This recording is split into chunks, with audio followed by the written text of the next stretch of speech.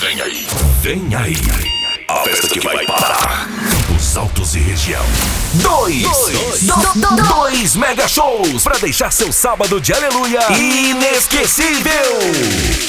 Dia 31 de março em Campos Altos. Confirmado. João Lucas e Diogo. Isso é João Lucas e Diogo.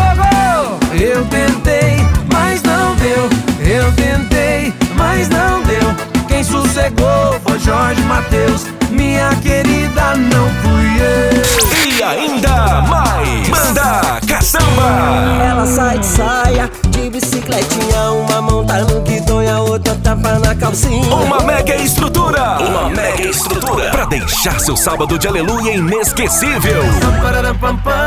Venha curtir o melhor sábado de aleluia de todos os tempos. Dia 31 de março em Campos Altos. Garanta já o seu ingresso na Boutique Desarme Camarim.